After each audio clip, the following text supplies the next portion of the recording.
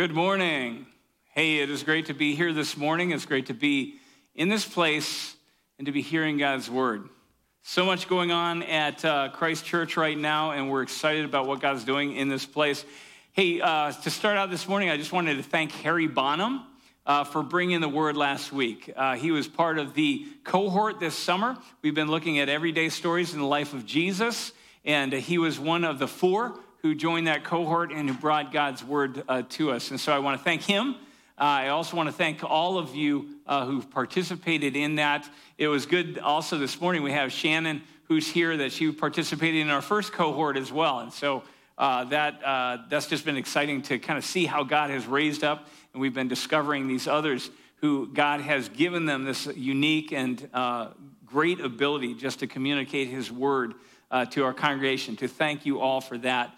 Now, last week we heard a story from Harry. We were looking at a story where Jesus was in a boat. Actually, he was out of the boat. The disciples were in the boat. They're in the middle of a storm, and they're on the Sea of Galilee. And today we're back in the Sea of Galilee, or around the Sea of Galilee. The Sea of Galilee was this large inland freshwater lake that it dominated the landscape a lot like how we have the bay that's here in our area. And so Jesus was constantly down by the seashore, walking up and down, talking to people. He was taking boats across, back and forth. He was down there. Sometimes he'd have to get in a boat just offshore because the crowd was so great that was there to listen to him. And it just allowed him to kind of get a little bit of space so he could teach them as well. He began his ministry down at the seashore. He was walking by the lake, and he called the 4 fishermen, these 4 guys that became his first students, his first disciples. And now we find in our story that he's at the end of his ministry. This is after he's risen from the dead, after the 3.5 years of ministry and of miracles. And he's at the end, and he meets them again down by the seashore. So let's read this story. It's in John 21, verse 1 through 11. Let's stand together because this is the gospel. This is the word of God. John 21, 1 through 11. It says, later Jesus appeared again to the disciples at the Sea of Tiberias. That's another name for the Sea of Galilee. And this is how it happened. Simon Peter, Thomas, called Didymus, Nathanael of Cana in Galilee, the sons of Zebedee, that's James and John, and 2 other of his disciples were together. And Simon Peter said to them, I'm going fishing. And they said, we'll come with you. And they went out and they got in the boat, and that night they caught nothing. But when the dawn was breaking, Jesus stood on the shore. But the disciples did not recognize that it was him. And Jesus said, children, you do not have any fish, do you? And they answered, no. And he said to them, let the net down on the right-hand side of the boat, and you'll find a catch. So they did. They cast their net, and they were not able to haul in the net because of the great number of fish. Because of this, the disciple whom Jesus loved. Now, throughout his book, in the book of John, John constantly refers himself as that disciple who Jesus loved. He never uses his name, but he's talking about himself. John, the disciple whom Jesus loved, said to Peter, it's the Lord. And when Simon Peter heard that, he put on his outer cloak, for he was stripped down for work, and he jumped into the sea. The other disciples came in the little boat, for they were only about 100 yards from the shore, and they were dragging a net full of fish. And when they got on land, they saw a charcoal fire already started, and fish setting on it, and bread. And Jesus said, bring some of the fish that you caught. So Simon Peter went out, and he dragged the net to land full of large fish, 153 of them. And although there were so many, the net was not even torn. You know, there are times in our lives, in our life of following Jesus, where that excitement kind of wears off, doesn't it? The goosebumps have gone away. Those miracles that we thought we would never be able to forget become these kind of dim memories that we have a hard time remembering.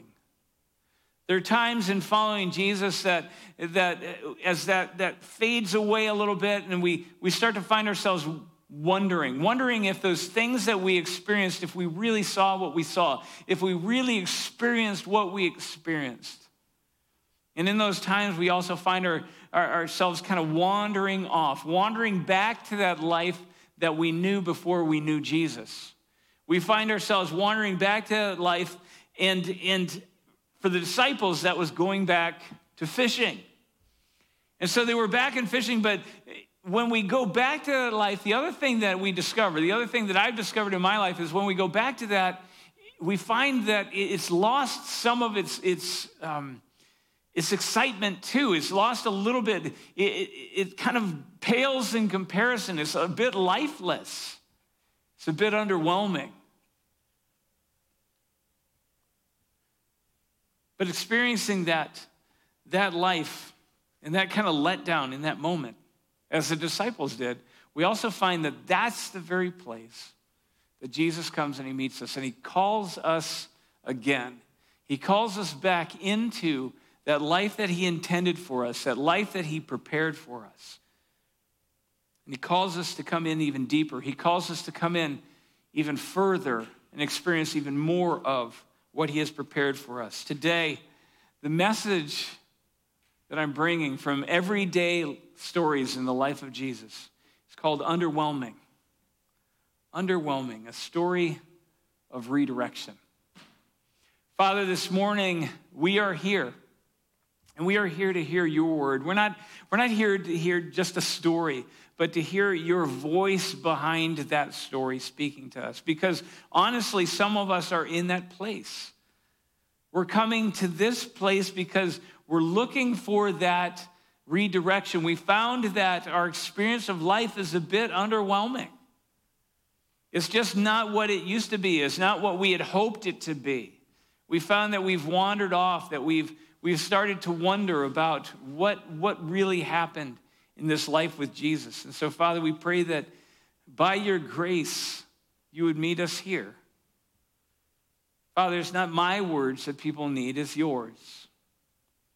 So I ask that you would be speaking through me, that you would be speaking in spite of me at times, Lord, so that we might hear your voice. Jesus, we might hear your voice as you call us again, and you call us to come in further, that you call us to come in deeper into that life that you made us for, that you made for us, that you have called us to. Pray this in the name of the Father, for your glory, in the name of the Son, Jesus, by the power of your Spirit. Amen.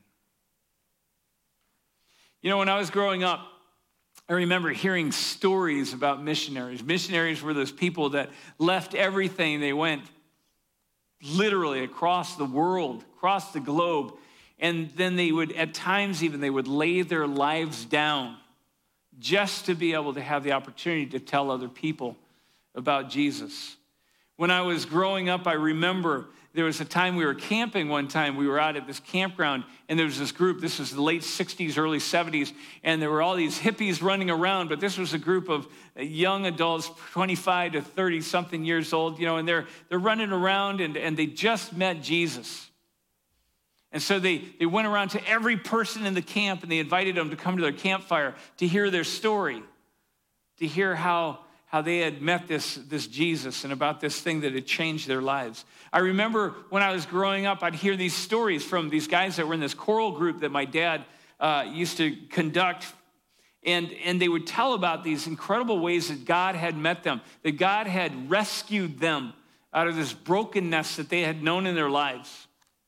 And he had transformed their lives and made them whole, had healed them, had brought them to life.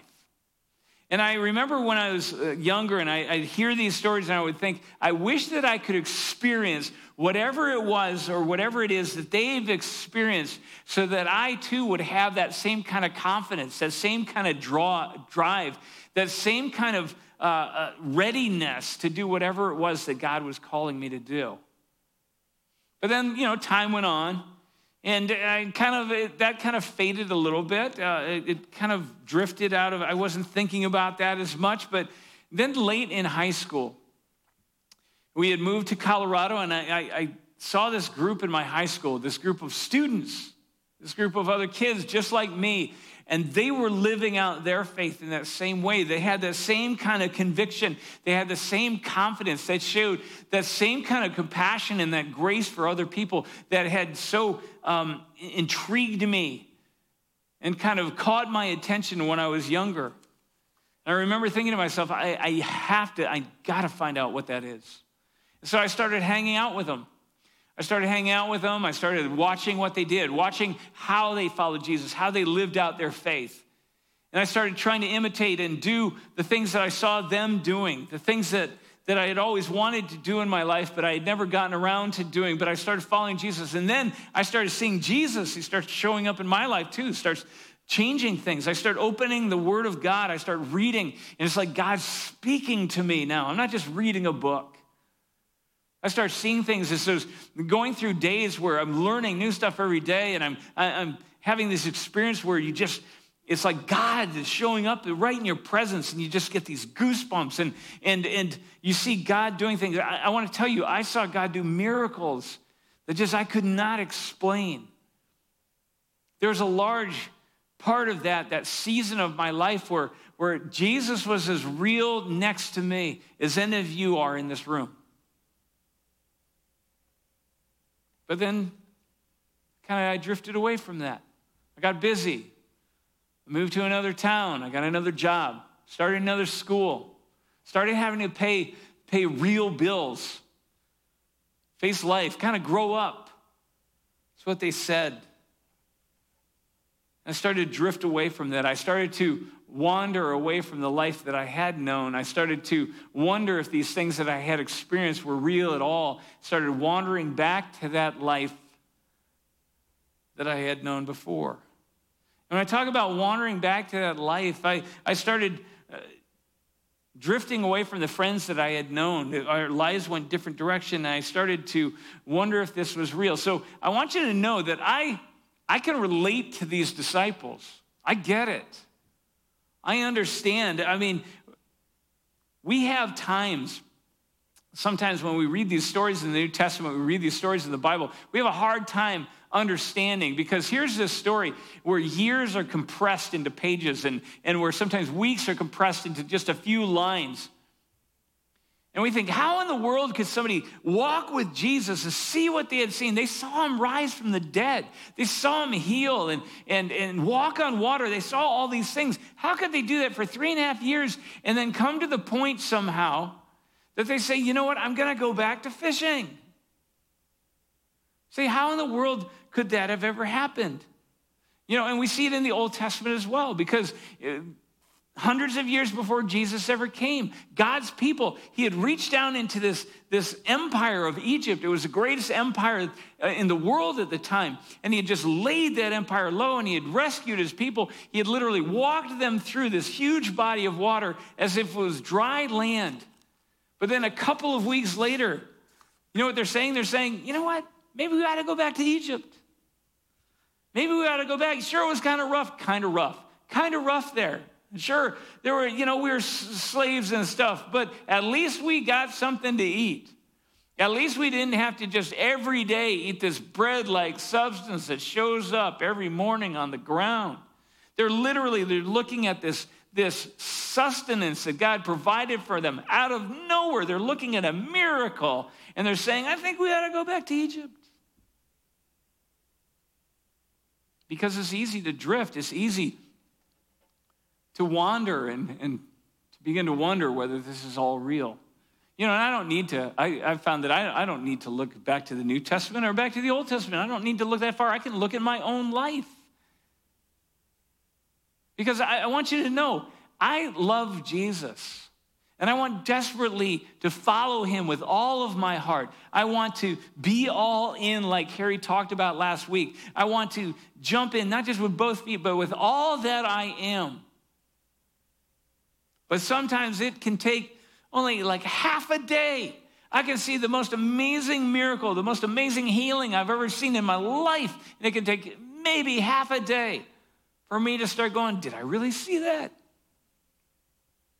Start thinking, maybe I ought to get back to the life I knew. Start wandering back to the life I knew. And for some of us, that's a life where everything was about pursuing our career, or that life where everything is finding that next party, or where everything is about gathering more friends around us so that we can make our life look better, that we can feel better in our lives, whatever it takes. It takes me maybe half a day to get there. So I get it. I understand, I think we all do, what the disciples are going through. For the disciples, this life meant they were going back to fishing. And one of the things that they found right away, though, is that when we have responded to God's call, when we are his, when he makes that appeal, that invitation to us to be all in, and we say, yes, I will do that, we follow him, something changes at that moment. And that then even when we do begin to and it may be him, it may be something in us, but even if we do drift back to that life, we begin to wander back to that life that we knew before, it just isn't the same. There's something missing. It's not as exciting. It's a bit underwhelming. We find that there's something about meeting Jesus. There's something about that experience of the life that he has intended for us, that everything else begins to pale, begins to come up short when it's compared. We don't even have the same feelings and experiences, but we remember them. And when we put up those new feelings of this old life, we go, it's a bit underwhelming. I want you to think about this. Do you remember that when you first met Jesus, that sense of peace that came over you? As you realized that you did not have to be anxious anymore. You weren't doing this all on your own anymore. Do you remember that sense of just freedom and release that came and just cleansing that came as you realized that he had taken all of your brokenness, all of your sin, all of that rottenness you didn't even like to look at yourselves. He had taken it all on himself. He had taken it from you, and he had just washed you clean. Do you remember that? Do you remember that feeling of relief when you realized you weren't just not on your own, but God had scooped you up. He had made you his own child. He now held you in his hand. You never had to worry about being out there and trying to do it alone on your own. Do you remember the joy that came as you remember you had finally, when you experienced it, you had finally found what you had always been looking for? Do you remember that? Because even though we may not be experiencing all that in its fullness, when we sometimes we'll take that peace that we have that as we're looking at a sunset, but we hold that up against the peace that came when we came to know Jesus, and it just comes up a little short. We find it's not the same without God there. We've drifted off from God, and we find that the experiences that we have, they're just not the same as when you have that experience and you know God's right in the room with you, and he's right in the middle of what you see happening. Just becomes a bit overwhelming. And the thing is that God's not satisfied to stop there. When we read this story, we find that God steps in and he takes it one step further. It's not just okay for it to pale in comparison. He literally just kind of takes the bottom out of it. He sets us up for an even bigger letdown. And you go, does God really do that? He sets us up for He does. He does in these situations when it's setting him up so that we can see how vulnerable, how empty, how weak and powerless we are and dependent we are on him. He sets us up and he takes all of it away. For the disciples in our story, what happened was they decided to go out fishing. And you got to remember, these are professionals. These are fishermen. Their dads and their dads' dads and probably their dads' dads' dads were fishermen. They know this lake. They know where to fish and how to fish and when to fish. They know how to find fish in this lake, and they're out all night and they get nothing. That was God. God saying, listen, I'm the one who directs the fish in the sea. I'm the God of the land and the sky and the sea. I'm the God who created it all and who still rules over it all. And I have called you to something more than this. called you to walk with me. Has God ever done that to you? I know he's done it to me. Where I found myself, I've drifted a little too far. I've gotten a little too satisfied. I've gotten to that point where I'm saying, I think I can do this life thing without God. And then there's that day that I find I fail at the thing I never fail at. There's that day that I experienced that thing that always gave me joy, always filled me up. It just leaves me just empty, just blah.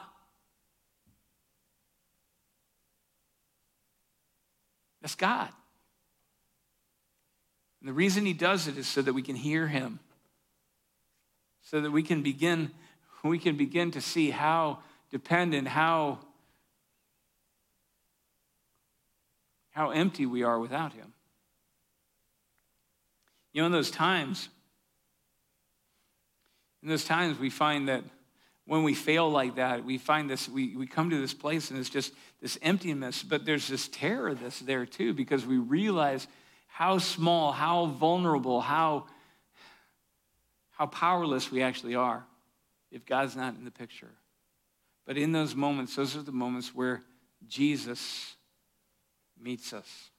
And in those moments, though, we don't turn to God and we say, well, thank you for this gift. It's the gift of God. But we usually don't say, thank you, God. Instead, you know what we do? We turn to him and say, what are you doing? Are you kidding me? My whole life is miserable now, and now you're taking away this thing too? This one thing that I had left? What are you doing? But that's where Jesus shows up. Because that's where we start to realize how alone we actually are. How small we actually are if Jesus isn't there. Now, in our story, there's a lot of things that happen at this point, and there's no way I can hit all of them. There's layer after layer after layer. It's an amazing thing that happens right here. But there's a few things I want to highlight because I think that, one, they're kind of funny. The second is I think we can relate to most of them. First, what happens is they're in this boat. They've just fished all night. They've come up empty. There's a guy sat on the shore. They don't recognize who it is yet. And he calls out to them. He calls out to these guys. They've been working all night. They're tired. They're grumpy. They're starting to question every decision they've made in life that got them to this point. But he calls out to them and says, hey, guys, you don't have any fish, do you? Right? You go, no. He says, hey, why don't you try the other side of the boat? How do you think that went over? Right? Can you see the disciples in there? Oh, look, guys, there's a whole other side of the boat. We didn't think of that. Thanks so much. Really, you mean just toss it out on this side? Yeah, hadn't thought of that. Good. We'll just throw the net out on this side like this, like that. And all of a sudden, there was a bigger catch of fish than they had ever seen. They had trouble pulling it out. Whoa! Now, that moment, John, who's the youngest, says to Peter, now you remember Peter's the one who came up with this fishing venture to begin with, right? And John turns to Peter and he says, I think it's Jesus. And Peter, look at what Peter does. Peter, it says he puts on his outer garment because he had been stripped down for work. Now, I want to ask you something. When you go swimming, do you put on your clothes? No, that's not what we do. You take off your clothes, you strip down your swimsuit, and you go swimming. Peter's what do we put on our clothes? We put on our clothes for like a walk in the park, maybe. And you're going, what is going on here? Peter's putting on, is he so out of his mind? No. When was one of the last times that Peter saw Jesus out in the distance and he was in a boat? Well, this is the story we talked about last week, right? They're in the storm, and Jesus says, come on, walk out to me, and he walks on water a little bit. I just see Peter going, okay, I'm going to get this one right. Here's another opportunity. I think I'm going to just walk right across that water. I'll just keep my eyes on Jesus, and we'll just walk. And it says literally, he threw himself into the sea, kind of like it caught him off guard. He just like, boosh. Because he's thinking, hey, I'm in. If that's him, I'm all in. And he walks out. Well, he finds himself, doesn't work. He just splashes in, swims ashore, fully clothed. And then when he gets there, he finds another miracle has happened. Because there says Jesus. Now, in this time in Jesus' ministry, he's just showing up places. Nobody knows how he gets in how he gets out. He just kind of appears, disappears.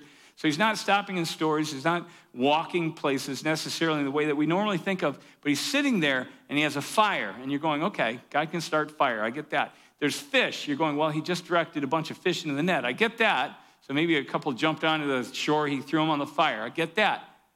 And there's bread. Where did he get the bread? I mean, suddenly Jesus is sitting there with a whole meal in front of him, and he's just kind of appeared there to these disciples.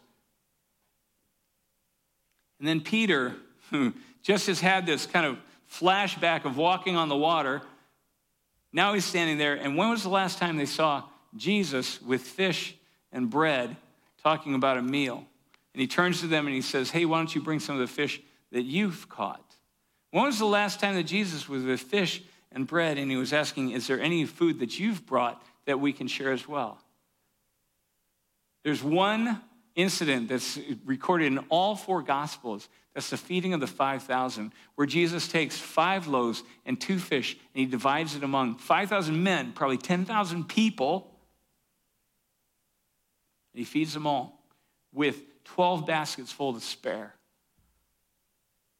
So here's Peter, and he walks up and he sees fish and bread, and again, flashback. One of the greatest experiences, miracles that he ever saw. And then we didn't read this part, but the passage goes on. We didn't read it. It was a little long, but I want to tell you about this part. Then Jesus says, hey, Peter, we need to have a conversation. He pulls Peter aside. He says, Peter, do you love me? Peter says, Lord, you know I love you. He says, well, feed my sheep. He says, Peter, do you love me? He says, Lord, you know I love you. He says, well, tend to my lambs. He says, Peter, and this time, he didn't just say, do you love me? But he used a word that meant, Peter, do you even love me like a friend? Do you love me the way that you're saying that you love me? And it says Peter's heart was broken. It was broken not only because of the way that Jesus asked and the words, the way he had phrased that, but also because he had asked 3 times. And Peter knew that just before Jesus had gone and was crucified, Peter had denied Jesus 3 times. Denied he even knew Jesus 3 times. The last time he had ever seen Jesus, he was in the midst of saying, I don't even know the man. So, Peter, do you love me? He says, Lord, you know everything. You know that I love you. And Jesus says, well, feed my sheep. They have a bit more of a conversation, and then Jesus ends this incident, this moment with him, this story with him, with the same words that he'd spoken to Peter on the seashore at the very beginning. He says, Peter, follow me. Just follow me. You guys, sometimes we get away from God, don't we? Sometimes whatever it is, we start to wonder. We start drifting away, and we wonder if what we saw was true, if what we felt was real. We start to wander, and we drift back to that life that we had known. We drift away from what we were called to do. We start to wander back into that life. We wonder about those experiences that we had. You know, last week, some of you guys made decisions, as Harry talked about, what does it mean to be all in? And you entered that relationship with Jesus for the first time. And here we are a week later, or some of you made a decision 2 weeks ago, or maybe a month ago, and you're in this place where you're in that time where it's not too far away, but already you're saying, man, was I hearing God? Was that him tugging at my heart? Was that something that I was just emotionally was that me stirring up? We start to wonder, and because of that, we start drifting away. Some of you have gotten to that point that you've already made the decision. You've already wandered back into that life you knew before. Without Jesus, you've wandered back into that. Some of you are at that point that God's already pulled the bottom out, and you're standing there shaking your hands at God. You go, God, are you going to take, what are you doing? Are you taking this away from me too? Some of us have wandered. We've wandered, and we find ourselves in these places. If you're there, get ready. If you're there in that place of wondering, that place of doubt, that place of questioning and drifting, get ready. Because what Jesus tells us in this story, this is where Jesus meets us to call us back again. And sometimes he does this once, sometimes he does this 3, 4, 10 times if that's what's necessary to call us back, to call us in a bit further, a bit deeper. But we find that if we are going to go into that life he's calling us to, we have to we have to leave behind everything of what we've come from. We need to leave that old behind. You see what Jesus did when he told the disciples, cast your net out, when he had them haul in this huge haul of fish. He's telling them, you know what? If I wanted you to be great at catching fish, I could make it be like that. I could make you great at catching fish. If I wanted you to be good at this career that you say that you're so passionate about, I could just say the word. You'd be the best. If I wanted you to have influence in this group of people, I would open up the doors of favor. I would pour it out on your life, and you could be that one who influences them. But instead, you find yourself in this place of kind of loneliness and fear and shake, like you're by yourself and you're shaking your hands at the sky. And we say, why does God set us up for failure like that at times? Why does God set us up for that letdown? It's so that we will remember the greatness and the fullness of what he has called us to, that we won't take the imitation instead of the real. That we'll start to remember that it's not going to be through our best effort. It's not going to be through luck or through training or through our natural abilities that we're going to gain what we've always longed for. God may use those things, but he is not dependent on those things. He wants us to know that the only true life-giving influence and success that will be found in our life comes from him and only him. If you're going to be successful at that career that he's called you to, it's only because he has called you to that place so that you might be his representative, his ambassador in that marketplace for his kingdom and for his purposes to the people around you. If he intends for you to have influence in a group of people or in a generation, it's going to be him that pours out favor. It's going to be him that opens up doors. And it's going to be him that uses you to influence and to bring those people, to bring them into that life he intended. He said, I don't want for you to be just people who catch fish good. He says, I want you to be those who catch people and drag them into this kingdom, into this love and this relationship and this life that I've always intended for them.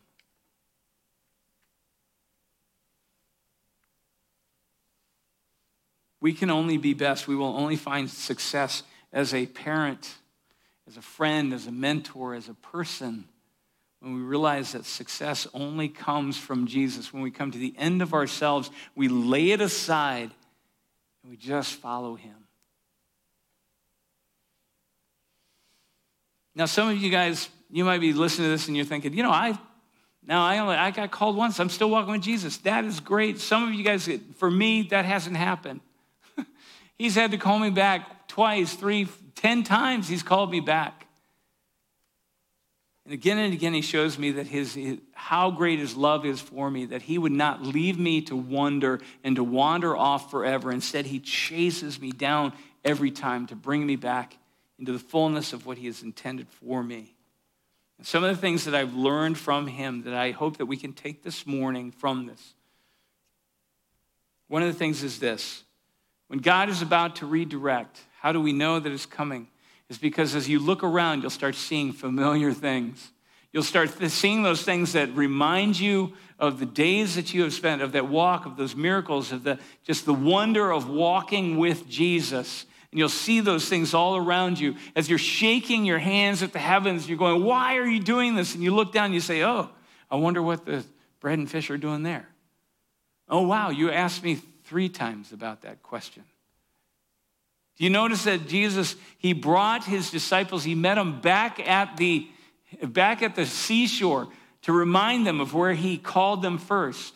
He met them with bread and fish so he could remind them of that day that they spent feeding those thousands of people with just a little bit and saw the miracle, the presence, the power of God. He calls Peter and he asks him 3 times so he can remind him that even your greatest failures are being overcome. You're being rescued. You're being redeemed. You're being forgiven. Even from the chaos that you intentionally brought into this thing. I've met you here to call you out of that, to call you into what God has for you. God may set us up to come to the end of ourselves, but it is only so that we might discover the life that he intended for us and redirect us in that place. So when you get to those places that you look at, it's frustrating and you're at the end of your rope, look around. See if you don't recognize some of the surroundings. See if God isn't getting ready, because you can, when you're in that place, expect to find Jesus on the shore, whatever that means, calling out, hey, follow me. Come and follow me.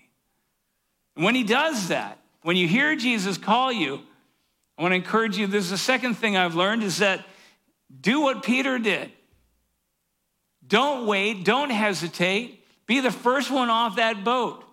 Expect a miracle. If you think, hey, maybe I'm going to walk across the water, put your coat on, just jump out of that boat. Peter said, I'm not waiting another second. I got to get this thing back on. I got to get back in line with what Jesus is doing. I miss it. There's a hole inside that I miss it. I want back into that life that he's called me to. And he was out of that boat. He laid everything. He just jumped in. He was all in. He dropped everything, suited up, and he was the first to see him. And because of that, he was the first to see the fish and the bread. He was the first to be able to have that conversation where he was restored to Jesus.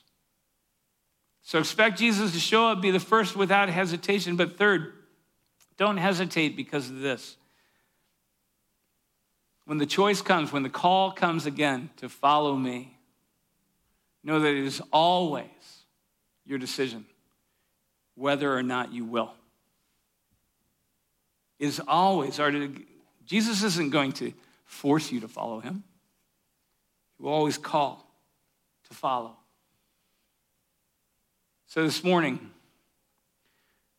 will you let yourself be underwhelmed by this life? Will you let yourself look at life and admit that this is only a pale imitation of the life that I've known with Jesus? Will you let God bring you to the end of yourself, and instead of being frustrated and angry at him, will you let him bring you to the end of yourself so you can see how much you are missing without him and how much you need him, how much better your life is, how much that life is that he intended you, that life with him, of walking with him, of following him. Will you let him do his work so that you can be underwhelmed and then redirected, your efforts redirected, your focus redirected to him, your ears redirected to his words so you can hear what he says. You can hear his call as he says, just follow me. Stand up and follow me. I'm going to pray here in a second, but this morning we're going to end this morning with communion. And communion is one of those times. This isn't just about eating some bread and drinking some juice. This is a place where we meet Jesus. This is where we hear the call of Jesus. We hear him calling wherever we're coming from, whatever the brokenness or that place that we're coming from, we hear him calling. He's saying, come back and follow me. So wherever you are, wherever you're coming from, whatever the situation that you're in, Jesus is inviting you to this table. Not to do an act of some religious importance. This is an act of relationship and connection. To remember, to be restored, to be redirected, to stand up again and follow him. It says on the night that Jesus was betrayed, he took the bread and he broke it, and he said, this is my body. It's been broken for you. So take it and eat. Took the cup and he said, this is the new covenant. This is in my blood. It's been poured out to just wash, to wipe away the sins, those barriers that stood between us and God. The sins of the many. So take this and drink, because as often as you eat this bread and you drink this cup, you remember me and you proclaim my death until I come again. Father, we ask in this moment that you would take these very simple elements and that you would make them yours. They would become those vehicles of grace that you've intended for us, and that we too would become those vehicles of grace to this world. Father, take this bread and make it yours. Take this wine and make it yours. Take this time and this place wherever we are and meet us in that place. Let us hear your voice and come to this table to meet with you. Let us not hesitate. I pray that we jump up to be at this table, to be with you. To take swimming with all our clothes on, that we would do that. To not wait another second, but to come to this place to be with you. We are underwhelmed by this world, and we are caught up in your glory. So we pray that you would meet us here in the name of the Father and in the Son